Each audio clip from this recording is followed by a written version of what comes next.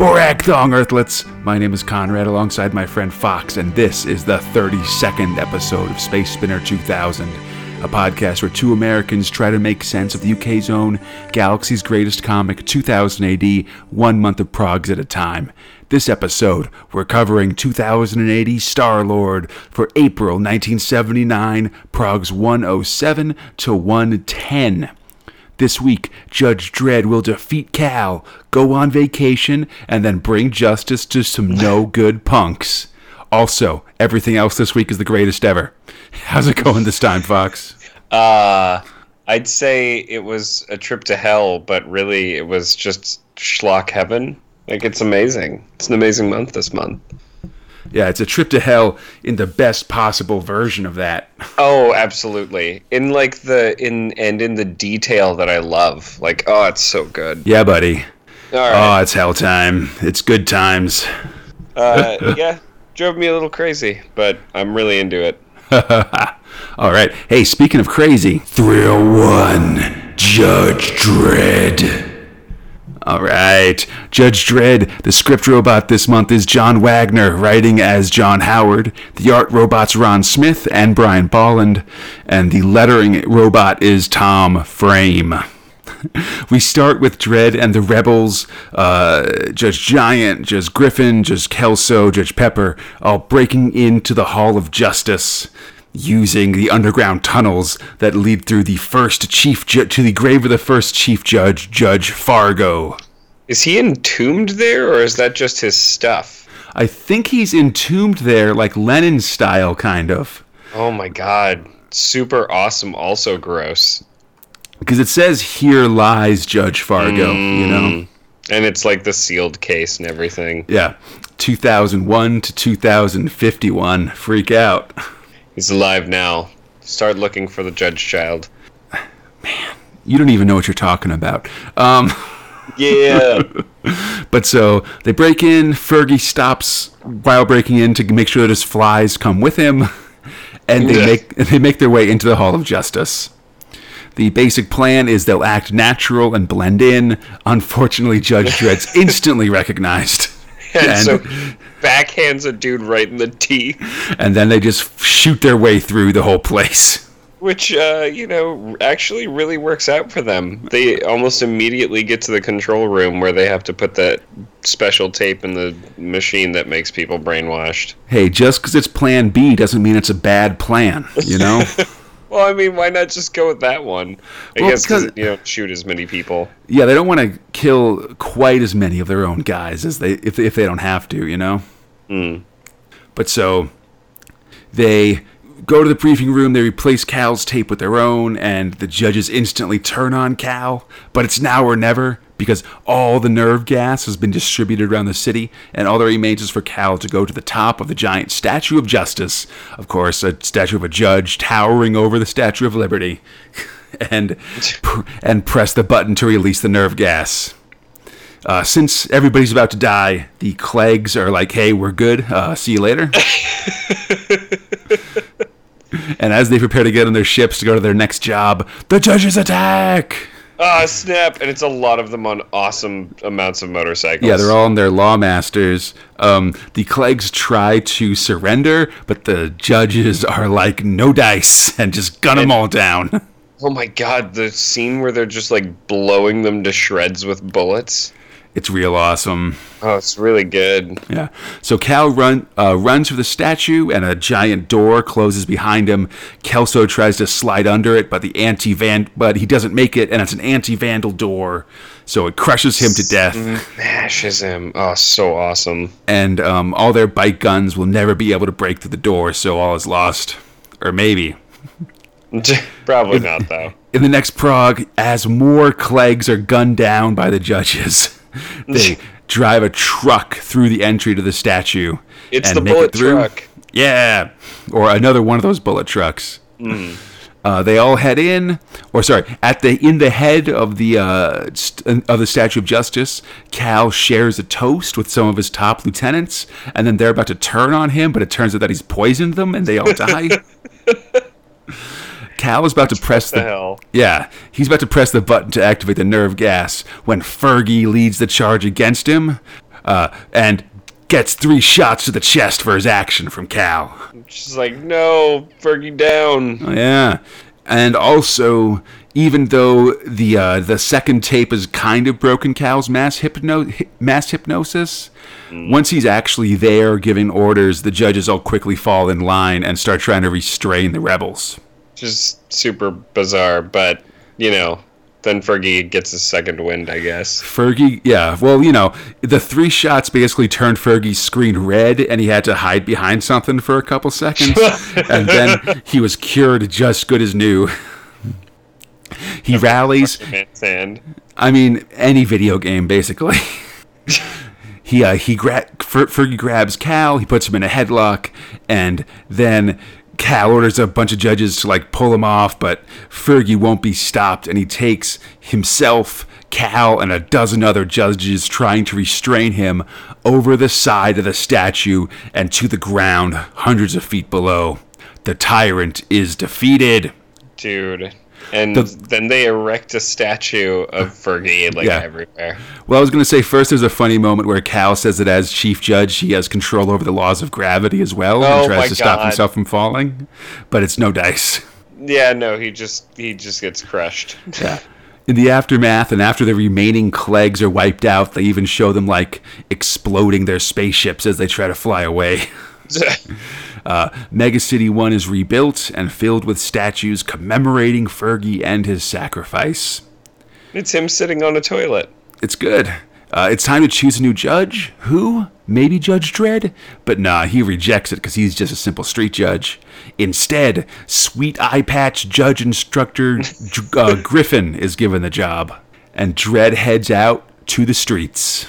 Hey, that's where he's needed. So just so you know, Fox... What's up? We've basically been running one continuous storyline since the Cursed Earth started. Oh my god. Back in episode 17. This is episode 32. Yeah, unbroken. It's just been one thing to another. All the Cursed Earth, which leads directly to Judge Cal, which leads directly to now, basically. Oh my god. As part of this, Prog 109, there's no Judge Dredd. He just takes the week off, basically. You need it when you're pumping out that much. My God. And all connected, too. And then Prog 110, we get the first regular Prog Dredd one-shot since episode 17. So there's been some time accordioning, basically. A lot gets made about Judge Dredd taking place in real time. So, what's happening in Mega City 1, today in 2017, is 40 years from what was taking place, when Whitey killed the judge in Prog 2 of 2000 AD, Right. But that doesn't mean that every week, every Prog is what happened in Mega City 1 the week that Prog came out, right? Right. It's not many times there's connected stories where very little time passes in between progs. So it means that every once in a while, when they finish big stories like that, time accordions a little bit. And that's what it is here. We're sort of, as opposed to being stretched out very much, it compacts in. So this one starts, it's several months later, basically. The city's getting back underway. But in the absence, as the judges have been sort of rebuilding the city and revitalizing things and getting back up and going, things have broken down a little bit in certain parts of the city. Womp womp. Yeah, as we see now, a bunch of no good punks have taken over part of the city. And they've said punks just means people with really odd choices of mouthwear.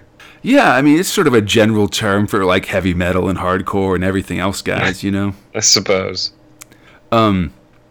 Yeah, so they've established their own punk version of the justice system, and basically they've made a no-go zone there, and from the map that we see in Justice HQ, it's somewhere in, South Carolina, basically. But this will not stand. No. Some of the judges suggest, we send a 50-man squad of judges to root them out, but Dredd disagrees. Yeah, of course. Yeah. Yeah. Dredd disagrees. He says, send one man to clean them up to put the fear of judges back into everyone in Mega City 1. Bet. So Just send me in, and I'll beat up everybody and put them in my big dump truck, and I'll shoot a bunch of guys in the hand, but not kill anyone, and make sure we just arrest everybody. He shoots some people. So he definitely... Oh, that's right, the hotshot comes back. Yeah, so what Fox said is right, basically. Dredd arrives at the no-go zone with a garbage truck, and he proceeds to one-man army his way through the neighborhood. It's pretty great. Everybody, he does shoot guns out of hands and shoot guns generally to try to take people alive, but then he basically handcuffs them to the inside the garbage truck. But, he'll kick you in the face, he'll shoot you in a way that makes you fall off a building, or use one of his hot-shot heat-seeker bullets to shoot around a corner and shoot you right in the heart, basically. Which, hey man, he's don't not fight a judge. He's not above killing perps. It's just he doesn't, it's not his first choice, basically. Do we have a tally after this? It's hard to tell exactly how many people he's killed. I'll edit this later and I'll re-enter my Judge Dredd kill count. I'm sorry I haven't been keeping it up. No worries. It adds whatever it is, there's 30 Clegs on there that we just can't count, Hey, it's Conrad from the future with the Judge Dredd kill count. It's been especially bloody recently, and our kill count stands at 93 kills for the Judge. Just a reminder that for the kill count, I'm counting kills of human beings and sentient aliens. I'm not counting robots or dinosaurs. Back to the show. In the past. But so, eventually... He rolls through the town, he's unstoppable, and it's sweet as hell. Eventually, it comes down to Dredd, and the leader of the punks, Bob. Dredd kicks his ass and forces him to admit that he's just a cheap punk. Then he drives all the punks to the wall and kicks them out of the South Muty land tunnel. It's like, peace, dudes. You guys get to live on the outside for 10 years. Yeah, citizenship is a privilege, not a right. You're exiled. So messed up. Next episode, the Exo-Men. Man, the end of Judge Cal, dude. It's really good. Yeah, I love that they just made this character of Fergie and made him real ridiculous, but then had him sacrifice himself for the good of the city and stuff. I mean, it was going to happen. He was that character who was introduced for an arc. But, I mean, yeah. The other part of it, though, is that, he seemed so very weirdly out of place to me for the longest time, but the end was pretty sweet. Yeah. He was a weird, noble, savage character, I guess. Yeah, I think so. Yeah, Fergie's a lot of fun. And this is the... Judge Cal is the big, Dredd story for this year in... 2000 AD. It's the big Dredd, the big Dredd story. The next one will be the Judge Child in 1980, and that's going to be, it's going to be so good. Well, this ended really well. Cal's really awesome. Being a psychopath. Yeah, I think in general, I kind of like the earlier parts of it, just where Cal's really in power and being really crazy and stuff. Judge Fish is always a favorite, Oh yeah, of course. But yeah, generally real good. And then just having a one-shot that's just Dredd being an unstoppable one-man punk killing machine is really good as well. Well, it's just hey guys, don't forget he's also a really good cop as he brings back a truckload of perps. He doesn't bring him back; he kicks him out. But that's true. Yeah. Hey, speaking of kicking people out. Oh God. Or alternately, speaking of people heroically sacrificing themselves. Oh, no. Thrill 2, Robo Hunter. So, script robot for Robo Hunter is John Wagner, writing as T.B. Grover. The art robot's Ian Gibson, and the lettering robot is Steve Potter. You made me sad. Yep. It's going to happen. So the team has been taken hostage by Army 2. They were swiftly captured by the endless troops held within the war wagon. And what the hell? Why did one side just get the awesome robots and machines and the other side, they were building for different things, Yes. General 1 sort of had some ideas about foot troops, and he didn't realize that when you've got robots, you should probably have a bunch of tanks, Fair enough. I mean, it's one of those It's one of those, World War I kind of things, I guess. But fair dues. Yeah, but so so Sam Slade, Captain Kidd, Cutie, his Robometer, the robot Boots that have been following them around, and SJ-1, the first robot, have all been captured by Army 2. They're taken to General 2 to get a death sentence. Basically, they'll be carried out in an hour. Things look grim, especially as we see General 1 retreat and hightail it to safety, just completely beaten. Yeah, what the hell? Yeah, he's a real cad, real bad guy. Mm-hmm. In the end, when the guards come to kill Sam and Kidd, it's Cutie who saves them. All Robometers have built-in explosives, and Cutie sacrifices herself to save Sam. With words of... It's true, man. With words of love on her lips, she dies, destroying the robot jailers. Sam picks up one of his rifles, damns these robots, and says, let's make Cutie's death worthwhile. And then he goes about doing that by killing a lot of robots. Goes on a kill crazy rampage. It's awesome. He's running through the hallways of Army HQ, murdering every robot he sees. As they leave HQ, they see the entire city, and the world is tearing itself apart with war. They hail a robot cab, same one as before. Oh, snap. And something's got to be done about this whole situation. But what? As they drive around, Sam gets an idea from hearing the radio, Robot Planet radio. The team drives over to the station, avoiding a second army troops and their grabber tanks. At the station, they find a singing Frank Sinatra droid playing to a bunch of hand-clapping bots. Oh my god. Sam kicks them all out and then starts grabbing random pieces of gear all around the radio station. He's building an Amstrang oscillator.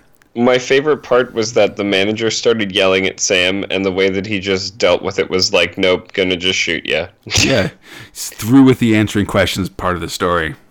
Yep, it's just all murder now. Yeah, the Amstrang oscillator will destroy every damn robot on the planet. If they get a chance to use it, though, they're currently surrounded. Oh, my God. We end this month... And then it's a baby with a gun. Yeah, with a kid who, yes, is a baby with a rifle, holding off the Army 2 bots as Sam builds. As the oscillator nears completion, SJ-1 has a thought. If the oscillator is used, won't it? But then he forgets what the last part of that sentence was. With the troops breaking through the doors and all about to be lost, Sam activates the Amstrang oscillator. And it works! It destroys the robot Boots and SJ-1 and all the Army 2 robots that are attacking. It kills both the generals as General 1 signs his surrender. In the robot parliament, as the robot bishop and the robot rabbi address the government, everyone in the chamber is destroyed in a smoking mess. It's super bizarre. Even B.O., the janitor robot, decided that he's tired of having lived in a sewer robot for 40 years and tries to leave, dies as he tries to escape his ship. So yeah, just a bunch of people that we met who are robots get killed. All robots everywhere are dead. Another successful genocide for a 2000 AD hero. But hey, wait! SJ-1 has old school circuits that might allow him to be saved. Let's do it! Oh my god. Next time, Kidd's Revenge. Super dramatic Robo-Hunter story, man. Cutie sacrificing herself is hella sad. It was one of my favorites. In fact, when he goes on the kill crazy rampage, the scene is a silhouette of her behind him as he's just shooting a gun everywhere. Nice. It's just really well done, and for a character who's brought up very minorly, like how he interacts with her versus everything else in the world is so different. Yeah. That it mattered when it happened. For sure, yeah. And, it's a cool sacrifice thing, and just generally a cool... And, Gibson's art remains awesome and really intricate and detailed. And just everything's full of little jokes and little action sequences and stuff like that. It's really true. It's a beautiful freaking book. Yeah, man. Yeah, like all the cityscapes and all that stuff are super duper awesome. And It's just lots of explosions and blowing things up now. that's right. And we're only we've only got two more progs of Robo Hunter left. We'll finish it up next episode, Oh, holy crap. which will be exciting. But hey, speaking of awesome cityscapes, Thrill 3, Strontium Dog. Been waiting to get here. Oh, it was so good. Script robot is John Wagner as T.B. Grover. Art robot Carlos Esquera. Lettering robot John Aldrich. Esquera rocks, man. This comic rules so hard visually. So Strontium Dog has the middle spot, and so it means that it gets 2 color pages every month, which is basically like the centerfold spread of the comic, basically. And it looks so good. It's so beautiful. It's so awesome. Of just these ridiculous hellscapes and burning lakes and stuff. Oh my gosh. Oh my god. But so Johnny Alpha, Wolf, and the Gronk enter the doors that say all roads lead to hell, and make their way down. So far. Yeah, they make their way down a seemingly endless staircase. The stair steps disappearing behind them as they go. Still a good idea. Let's keep going. No choice at this point. Eventually, they arrive at a rocky plain that leads to a giant city full of tall buildings that basically look like partially melted candles. Is how I describe them. Yeah. Or like Gaudi buildings, like the Barcelonan architect. They look a lot like that too. I don't know where Carlos Esquera is from, but if he was from Barcelona, then that would really make sense. Yeah. It's got a very high look to it. Yeah, the air is full of weeping and wailing of souls in torment. But what's that? It's Fly's Eyes Wagner. Get him! Oh, gotta run away. As the boys give chase, they start being grabbed by the hands of the denizens of the city. They're all gross. Yeah, they're all gross and mottled with masses of festering green sores, and they all beg them for the way out. Like, help us escape, let us go. It's just like, oh, you guys are creepy and gross and weird. Even Wolf's like, don't touch me. Ew. Yeah.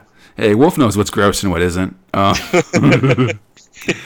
It seems like they've all been trapped here, what they call the City of Lost Souls, for years. Suddenly it looks like rain and everybody runs. The boys are quizzical until the rain starts and they realize that it's liquid fire. Oh god, it's horrible. Yeah, and the furry body of the Gronk is burning up. Oh, poor Gronk. Yeah, so they all get out of the rain and put themselves out. They learn that this is the City of Lost Souls, the first city of hell. From a street preacher, they learn that the only way out is to trek to the root of all evil, the Black Citadel on the Mound of Skulls. Among the crowd, they find Fly's Eyes, and before he can react, Johnny blasts him to oblivion. Like, just a powerful enough shot just to turn his body into a smoking corpse. But wait. And then that smoking corpse starts congealing and becoming a person again. He's coming back alive! No!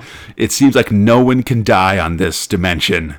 Fly's Eyes swiftly heals physically back to 100%. And the street preacher says the only way out is the Black Citadel. Johnny and the guys decide to make the trip, but immediately run into the problem. The town is bordered on that side by a huge river of flame. To cross the river would clearly mean death. But hey, there is no death here. After some hemming and hawing, Johnny decides to head out, and when Wolf says, I'll just stay behind, he knocks Wolf out and tosses him in this boat. A wooden boat. Yeah, Fly's Eyes, the Gronk, and the preacher all pile into the boat. They tie chains around their waists so they can sort of all be connected to each other, and they go out and onto the river, promptly burst into flames, and then fall beneath the surface of the fiery river. Because that's what happens when you go sailing on a giant river of flame. I mean, I don't know what you're expecting. They definitely didn't have like an asbestos boat. Like they aren't fighting the Human Torch here, Asbestos boat. Yeah, I've seen weirder things made out of asbestos in Human Torch comics, I'm just saying. Anyhow, through sheer force of will, the fiery, burned up body of Johnny Alpha pulls itself out of the river of fire. Good Lord. After healing from his burns, Johnny pulls the rest of the team out of the river, and pretty soon they're okay. The preacher's green sores heal even, turning him into just a regular dude. Also, when Johnny pulled everybody out, somebody just sort of came along for the ride. They just sort of randomly fished out an extra dude who introduces himself as Don Dork, Space Trucker. Which, like, not a great name, Don Dork. He talks in a constant stream of CB radio lingo. I don't understand any of it. I mean, you can kind of put it together, but I definitely couldn't understand him, like, in person. You know, I got to see it in a word bubble and then translate it, you know?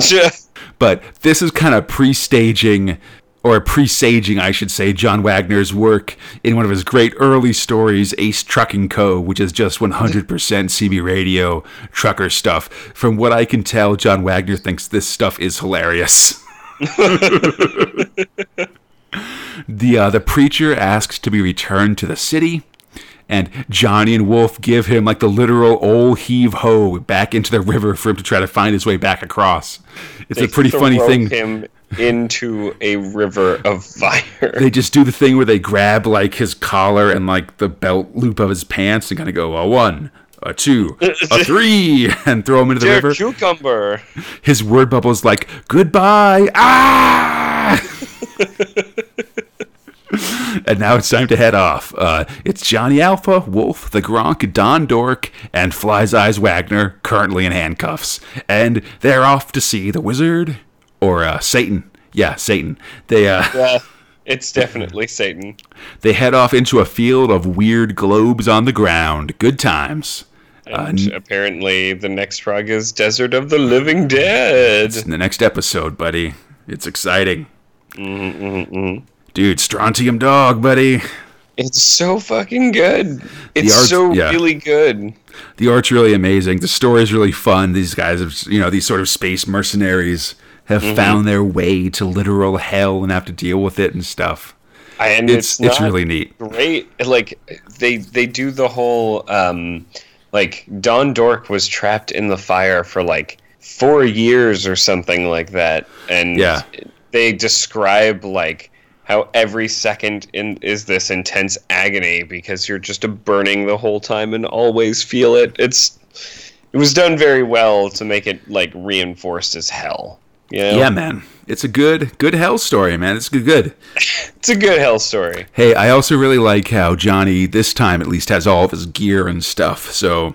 He's doing things. We saw, like, some flash charges and stuff. I think we're going to see some more gear as the story goes on, which is very exciting for me. I want to see more of his time delay bombs. Yeah, me too. All the time stuff is good. Hopefully we'll get some more of it, but I forget at the moment. But still, Just as Hell stuff is real good. Carlos Esquerra is always great, and his art's fantastic for this. I love seeing it in color. Yeah. John Wagner does some cool stuff with the story and just generally more Strontium Dog, please, and we'll get it for about 8 more progs. Fuck yeah. I love this comic. Yeah. But speaking of a journey through hell, non-thrills, nerve center, and pin-ups. Just the extra stuff in the progs. Prog 107, there's a pretty cool picture of sort of a Robusters Strontium Dog Judge Dredd mashup, but the big thing in this is the casting quiz that I sort of gave some answers for in episode 26. Everybody agrees that 1970s era John Travolta is the best pick for Johnny Alpha, otherwise it sort of changes. And then this prog also ends with a pin-up of Fergie, R.I.P. Oh. Prog 108, Tharg makes a push for people to subscribe to 2000 AD. Yeah. But I guess you subscribe through your newsagent instead of through, like, the mail. I don't know how it works in England in 1979. Oh, you go to, like, a newsstand or something? Yeah, you got to bring, like... They have a cartoon for it later in the issue. Oh, weird. You fill out a subscription mailer thing and you give it to, like, your local newspaper man, and he, like, uses it to reserve your copy of 2000 AD, basically. Huh. Yeah, I don't know. Letters are very positive about the Terramex and angry about Bellardinelli leaving Flesh early, which are both fair and true. Yeah. There's a picture of Tharg and Star-Lord where Star-Lord looks extremely Bruce Lee-like. Yeah, and Tharg looks real weird. Yeah, I think it's like they Tharged and Star-Lord up like a picture for a Bruce Lee movie, like the poster for a Bruce Lee movie. And so Tharg is like some sort of like mystic Asian elder guy, basically. They Tharged him. But they Tharged him. That's right. The comic ends with a pinup of Wolf from Strontium Dog. Oh, yeah. Which looks dope. Yeah. In Prague 109, Judge Dredd is off for the week for the first time since Prague 1 when he first appeared. Or when he didn't appear and then appeared in Prague 2. His next day off will be in Prague 155. And the next time Judge Dredd won't be in the comics will be Prague 1100. Whoa. Yowza, yeah. Note that there wasn't a similar note about Dan Dare not appearing in the comic in Prague 108. Just saying. Yeah. Well, no one cares. Yeah. A youth has created like fan club items for a 2000 AD and Star-Lord fan club, which seems pretty nice. According to the book Thrill Power Overload, the writers and editors of 2000 AD wanted to make a real fan club for 2000 AD, but they got stymied by the stuffed shirts at Fleetway. Oh, what the crap, guys. There's also a pinup showing Walter hardcore macking the on the lady robot Rowena on the moon. It's moon macking. Then Robo moon macking. There's a lot more oil involved. Always. Oh. In Prague 110, there's a petition questioning the Tharg Star-Lord alliance, which requires the editors to write a note from Star-Lord saying, "Shut up, just buy this comic," basically. But the money letter of this month is from Luis Pinkney from South Shield, who has started a group called the Strontium Bitches, demanding female starring roles. Tharg promises a special Judge Dredd story about a very special female judge coming up soon. Now, I'd bet, as they write this, they're probably referring to the story Night of the Fog in about 17 Progs. Mm-hmm. But if you're writing like the movie about the history of Judge Dredd stuff, this could very easily be taken to mean Judge Cassandra Anderson, who will grace us with her presence in about 40 more Progs. But that seems so far out at this point that I don't think it's what Tharg's referring to. I think he's referring to the closer story that like specifically features a female judge, but before Anderson, just because Anderson's like almost a year out at this point. Right. Huh. Yeah, I think that make a lot more sense. You know, we'll see. But just to keep in mind.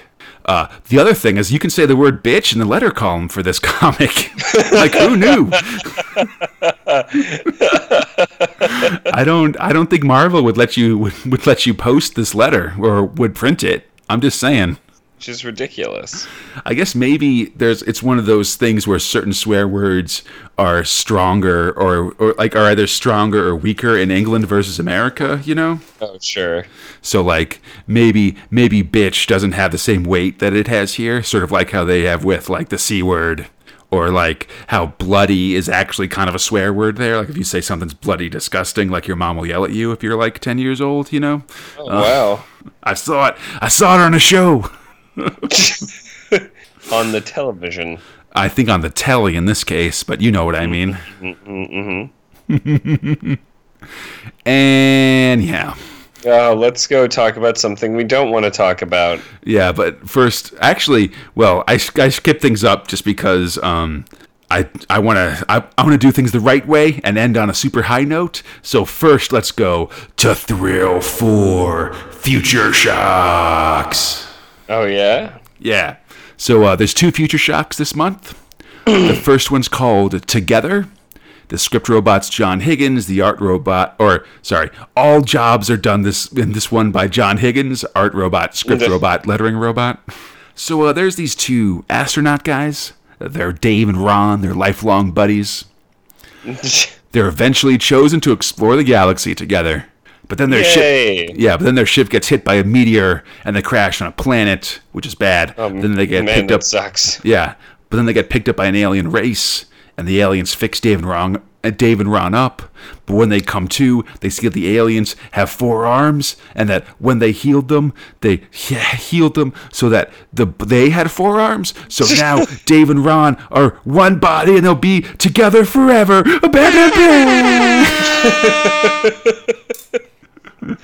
Oh my god. That's how it goes. No doubt. The next Future Shock is Sacrifice. Script robot Alan Hebden, art robot Mike White, lettering robot Jack Potter. So this story opens with a bunch of rich jerks on a spaceship getting shown around the fairly new colony on the planet Tarka 3. It's a dry, airless world because the previous inhabitants, an ancient alien race, had a huge nuclear war which evaporated all the seas and stuff. They meet Reed Benson, the head of the colony, and the rich jerks are jerks. They don't like the colony, they think it's a waste of time and money. After the jerks leave to deliberate on the fate of the colony, whether they'll close it or not, Reed's daughter shows him some ruins from the former inhabitants of the planet. When he's alone there, a mystery door opens and Reed hears a voice. The former inhabitants sense his intelligence and compassion and offer him a choice. They will release huge stores of air and water onto the planet, basically like Total Recalling it, basically. You know, like the Schwarzenegger movie, you know what I'm talking about.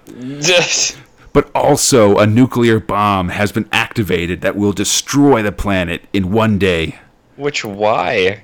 I don't know why they added the extra part to this, but, you know, whatever. He can stop the bomb and make the planet a paradise, but to do so, he must sacrifice himself. He will die slowly and in agony, but he'll save and revitalize the planet. Can he do it? Yes! He steps up, screams in pain, and the future of his planet is secured. The rich jerks agreed to keep the colony going, and as they fly off, they talk about, how that ruffian Reed Benson is probably loving this because he doesn't care about the cost of anything, as he stands on this platform, agonizingly dying to secure the future of his planet, his family, his children, and his children's children.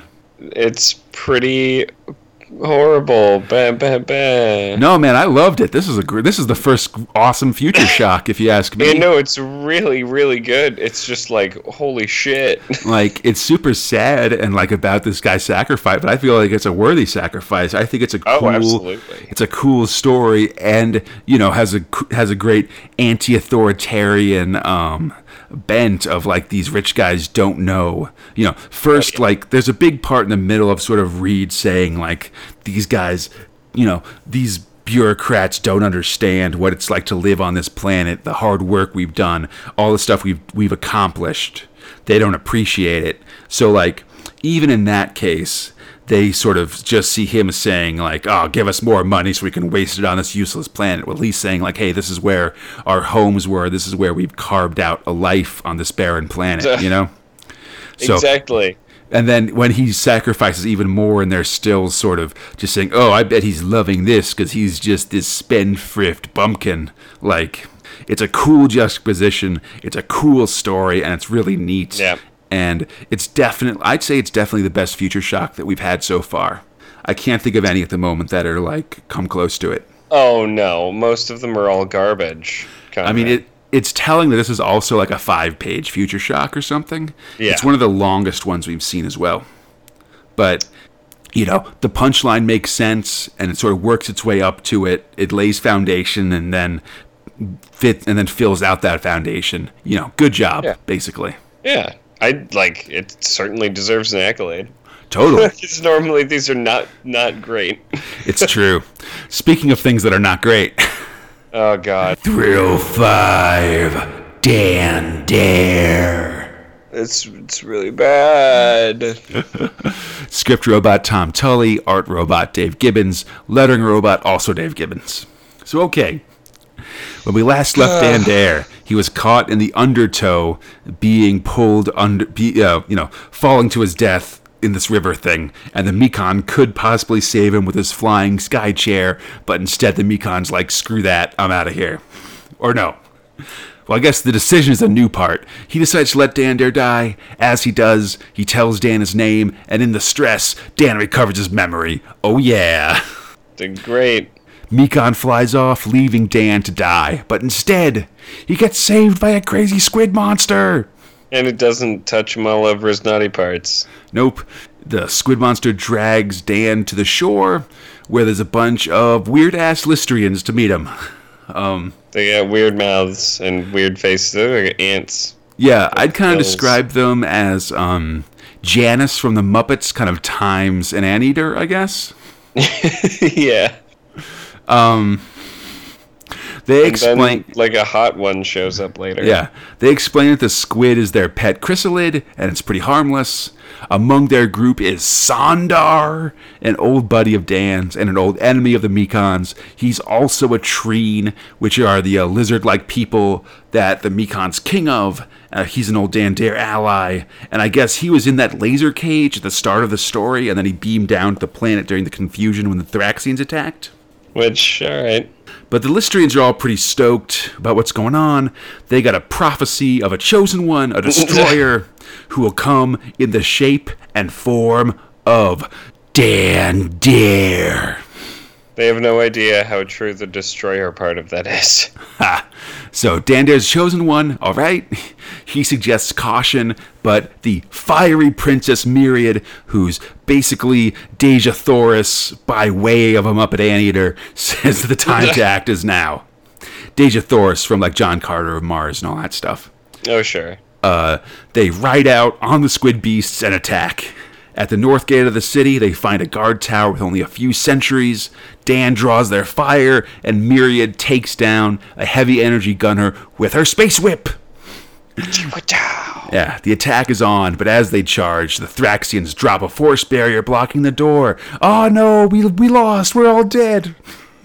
We can't get through this magic thing. Or wait, maybe there's a way. Dan gets Sondar to give him one of those kind of leg up, like step on my hands, alley-oop kind of things. And it works. Yeah, Dan Dare jumps onto the wall, and then he's able to catch a grenade and throw it into the gatehouse and disrupt the shield. The way is clear. Charge! Victory is ours! But we have Onward to keep... for Lystria, for freedom. They have to keep moving into the city to avoid Thraxian reinforcements. And, man, there must be some kind of weapon or something to make this fight easier, right? And there is! It awaits the hand of the Chosen One, eh? Eh? I wonder where we could find someone who's the Chosen One, eh? Someone who's definitely going to commit genocide with a super weapon. Hey, where is it? It's high above in the Dome of Eternium. Let's go get it! Okay. There's an elevator, and just like in Mass Effect, only a certain number of people can fit in an elevator, in this case 4. So, we'll take Dan Dare and what's his name? Dan Dare and Sondar, that's a Natch. We'll take XOR, who's kind of a sage guy. He knows what he's talking about. We'll need him to kind of read runes and provide exposition. Oh, and God. for the last one, we'll take the chick. Get Myriad in here with their whip powers. They take their weird mouth and eyes. I mean, all these aliens have weird mouths and eyes. That's sort of how it goes. Their dead visage. On the top of the tower. Oh, Jesus, more Thraxians. Let's fight. I guess we're going to do some more fighting, maybe. Well, meanwhile, the Mekon looks on, rooting for injuries. Yeah, pretty much. Next time, the power of Eternicus. Eternicus. Yeah. Why not? Dan Dare, buddy. Yeah, it sucks. It's just kind of more of the usual stuff. More fighting. More kind of bland action. Whatever. Well, that's the thing. I wouldn't even call it fighting. I would call it bland action, though. I think it's kind of okay. Like, I kind of like Myriad whipping dudes with a space whip. I always appreciate that. And, like, it's fine. It's very bland. It's really... Honestly, I'd say it's less bad and more bland than anything else. It really stands out against Judge Cal and Fergie going over the side of the building, or Johnny Alpha in hell, or the giant robot wars that big jobs, baby. Yeah, the giant robot wars of Robo Hunter, or just the absolute insanity that we're about to get to in Robot Hunters, or in our Robusters, I think it's just everybody is doing exactly what their character is supposed to do. Like, the Mekon's doing a double cross and a trick, and the hot one's got a hot woman weapon. And she doesn't like Dan Dare right now, buddy. That's important to know. She will later. And Dan Dare's doing all the right things, and Sondar, who looks weird and says some things sometimes. And he's just one of Dan Dare's buddies from the old days, like before the 2000 AD days. So it's like, oh, geez, like some backstory stuff that I don't know. But you guys have a bunch of inside jokes that I'm not aware of. Great. Yeah, so it's just like, all right, going through the motions, are we? I guess there's garbage now. Something. All right. Yeah. Hey, speaking of things that are both not garbage and more directly just speaking of the utter ridiculousness of Robusters. Thrill 6 Robusters. It's exactly that one thing. Script robots, Pat Mills. Art robot is Mike McMahon and Mike Dory. Lettering robot, Pete Knight. All right, hold on to your hats, all right? Because X-23 is telling his story. Okay, so Fox. What's up? There's a planet. It's called Saturn 6. It's supposed to be full of gold. Sounds pretty good. Yeah, a bunch of humans and robots land to get that gold. But the planet's real crappy, and the robots have it really rough. They gotta deal with cave-ins from mining, and there's sulfuric acid storms constantly going on the surface of the planet. That sounds great for robots. We see horrifying pictures of melted and scarred robots as humans basically sit in their domes and play cards, essentially. Periodically melting some robots down and using the remains of their bodies as replacement parts on the surviving robots. Dick move. It's pretty horrifying. The robots find a little gold, but not that much. And the humans are like, you can't trust these robots. They're out to get us. The robots are like, no, we're good robots. No. And they are good robots for all intents and purposes. Yeah, but then there's a problem, Fox. What happens? Instead of food, their supply boxes are full of rubber duckies. What the fuck? Quack, quack, Vogs! All their food's rubber ducks, and the supply ship won't arrive for 2 more months. They're going to starve to death. Yep. And slowly but surely they do. The humans grow weaker and eventually all die of starvation. And when they do, the robots feel momentarily bad, but then they reveal their robot bodies. They're solid gold robot bodies. Instead of turning into gold, they used it to replace their bodies to be resistant to the sulfuric acid world. And now they rule this golden planet with golden robot bodies free from human oppression. Holy shit. Hey, man. It's just what happens. Dude, there's like this part where there's a bunch of dead humans on the ground, and then the robots are like, we're made of gold, bitches. It's really great. My mouth gaped open. I was like, oh my God, what's happening? It was super ridiculous. They're all in a pose. They're like partying, like, oh, they're dead. We're made of gold. We're robots. We're free.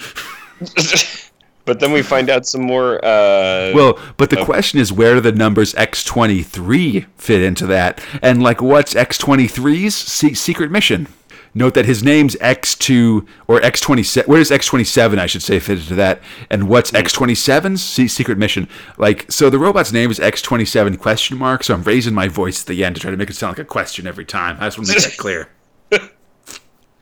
So, back on Saturn 6, the robots have built a giant citadel made of gold. They got a fleet of spaceships, all gold-plated. It's dope as hell. Hey man, it's a gold party up there on Saturn 6. After the humans died and then the crew of the supply ship were murdered by the golden robots, they got Saturn 6 listed as a death world, and now they live in peace with no humans ever coming back.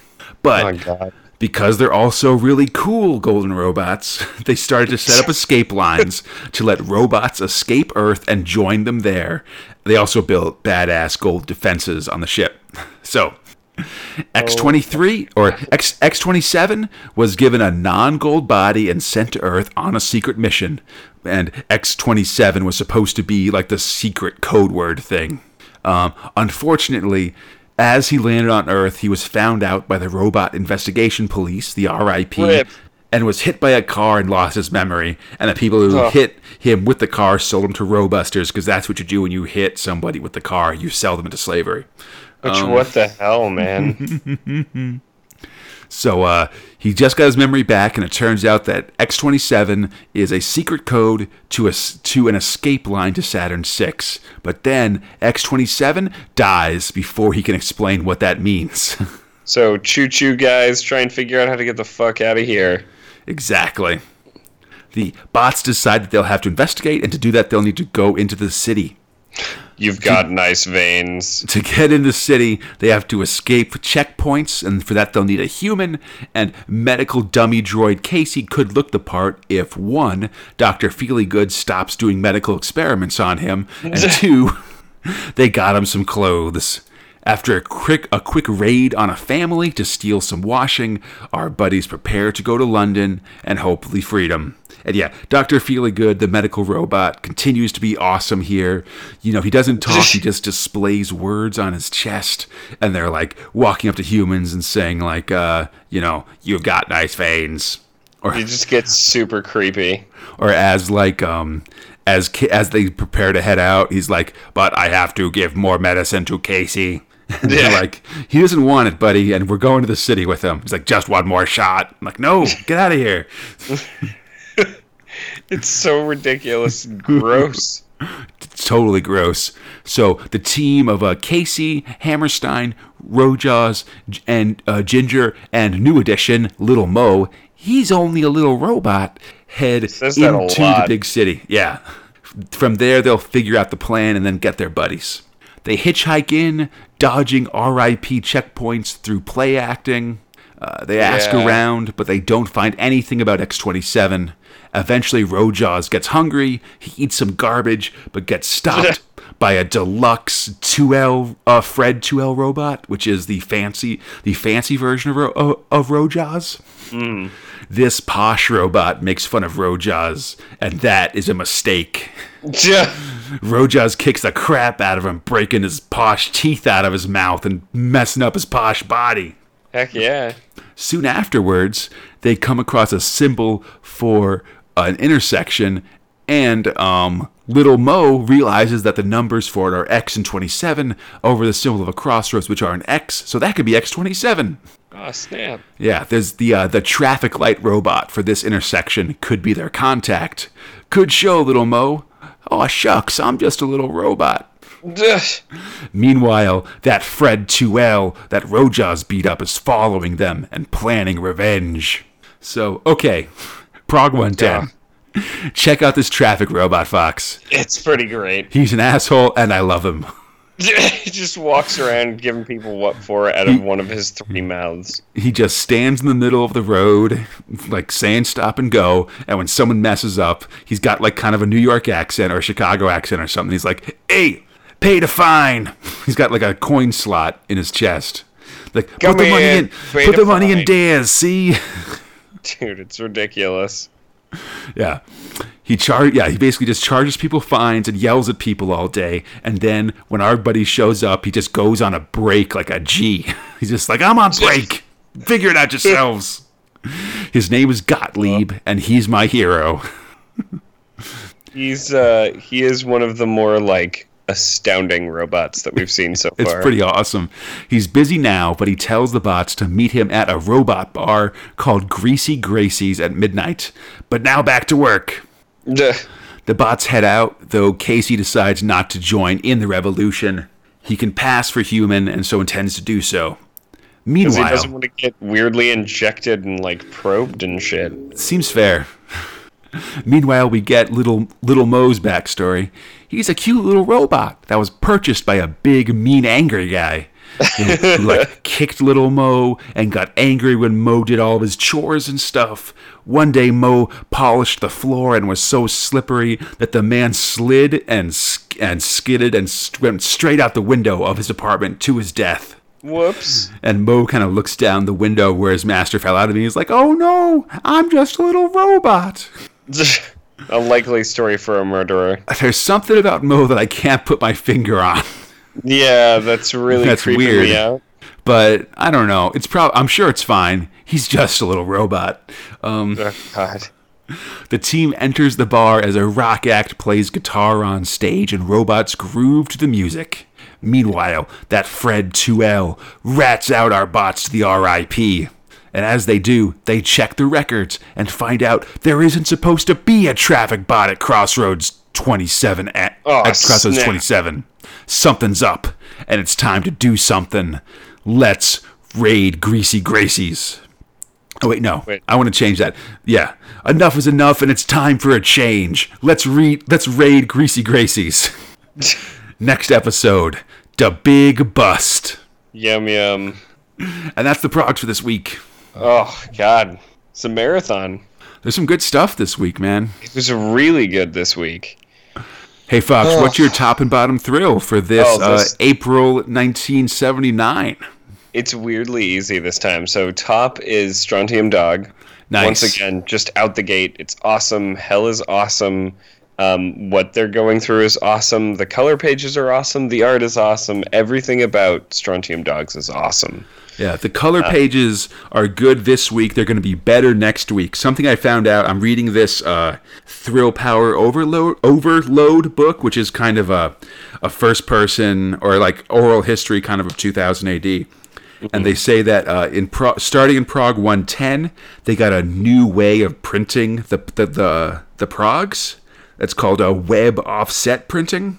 But basically it lets them sort of do more vivid color in the color pages, and then do stuff like breaking the frames on the outside of pages and stuff like that. Oh, whoa. They only had it from like Prog's 110 to 127, but stuff like this stuff, and then especially like the color pages for Strontium Dog and stuff are all the big stuff, are all the big like examples of this new printing process.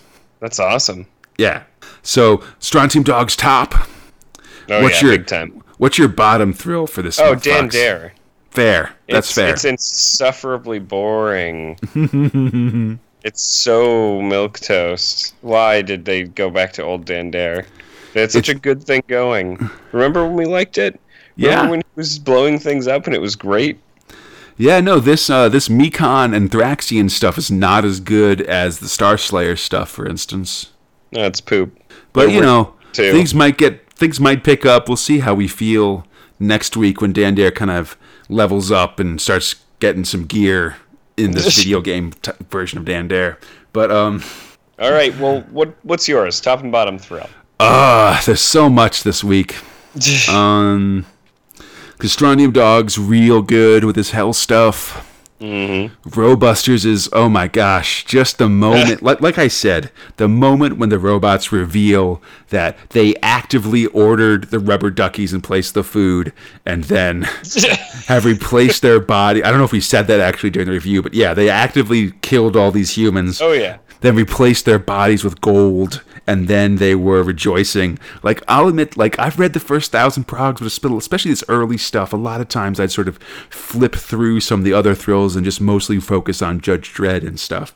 So these early thrills still have the capacity to shock and surprise me, and that was one that really did it for me. Of course.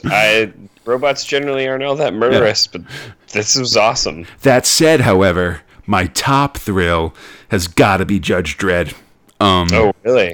The end of Cal, Fergie killing himself, just this huge firefight against the Clegs and everything, and then a one shot of Dredd just showing up and beating like 100 dudes. Damn. It's everything that I'm looking for. It's both an epic climax to a 25 prog story, and a one-shot where Dredd is completely badass and destroys everything. Fair. Like, it's the two primary things I'm looking for with Judge Dredd. Did blow a lot of things up. He did lead a giant cavalry charge of people on motorcycles. Yeah. He did shoot a lot of people after that. Totally. I also want to give an honorable mention to the Future Shock. That was Sacrifice was an awesome Future Shock. Bottom, Dan Dare. You know, it's just sort of like this version of Dan Dare, like I kind of alluded to, and really we're going to see it next week, really feels like a video game to me. Really? Like a bad by the numbers sort of action video game, you know. Ugh. Character wakes up with amnesia, so you have a couple early easy fights where you sort of get the tutorial of how to shoot things and how to jump. Great. Sort of, you know, now we're sort of unlocking secondary party members and additional mechanics, and then we'll get the big central mechanic, and get to the actual game with the prologue completed in next month's Progs. Oh my god. Really? This is all going to happen? Yeah, you got some magic glove that has a bunch of powers. You'll see. Oh no. All right, maybe it'll be good. Maybe it'll be... We'll see for sure next time. Anyhow, hope everybody enjoyed the show. You can find Space Spinner 2000 on iTunes, Stitcher, the Google Play Store, or on our podcast site at Crataline.com. Feel free to contact us on spacespinner2000 at Gmail, or our Facebook, Instagram, or Twitter pages. On Twitter, we're at SpaceSpinner2K. Everything else, just look up Space Spinner 2000 and we should be there. Tune in next week as Judge Dredd does community outreach and fights dudes with exoskeletons. It's pretty dope. The Robusters... Wait, no. Sorry. Dan Dare gets this Claw of Power thing, and it's video gamey and whatever. It's the exciting end of Robo Hunter. He will go back to Earth. A bunch of stuff happens. And Sam Slade rides off into the sunset for a few issues. Awesome. We'll get the main prog debut of Rick Random. New Rick Random story. It's one of the most maligned and disliked thrills of all time. It's good time. It's excellent. Oh, God, no. And then finally, Robusters makes their way to the tunnel chase. Yeah, they board the Satan Dart and make their way into the tunnels beneath London. It's an iconic Robusters scene. The censors and the brass hates it. It's fantastic. Oh my gosh. All right. Until then, I'm Conrad, he's Fox, and we are Space Spinner 2000. Splendug Verthrig.